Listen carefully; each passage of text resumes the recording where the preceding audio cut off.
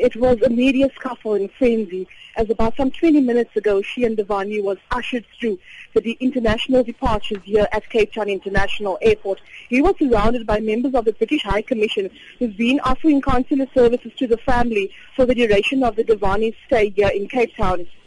We understand that Shrien Dewani will be leaving for Africa a free man at 1:30 on board an Emirates flight via Dubai.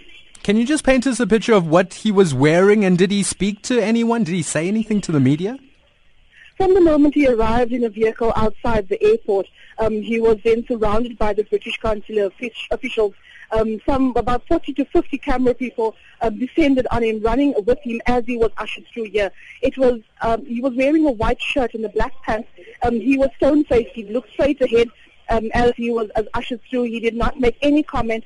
Media trying to ascertain, asking him questions. He did not answer any of the questions, and he was ushered through the security section here a short while ago. Do you know what time his flight is scheduled to depart the country? At 1:30 this afternoon, he will leave the country on board an Emirates flight via Dubai. And was he accompanied by anyone, any members of the family? How did he look?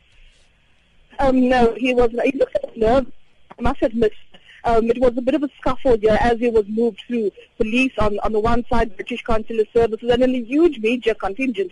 It was just Shrien Dewani. No, I didn't see any family members with him on the side. No. I remember when we talked yesterday in court, he was staring straight ahead. Again, you say quite stone-faced. Was there any glint of emotion today, Berenice?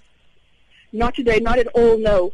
Yesterday, as the judge pronounced him a free man, he breathed a huge sigh of relief. He looked over to his right-hand side where his parents were seated. They were hugging each other and crying.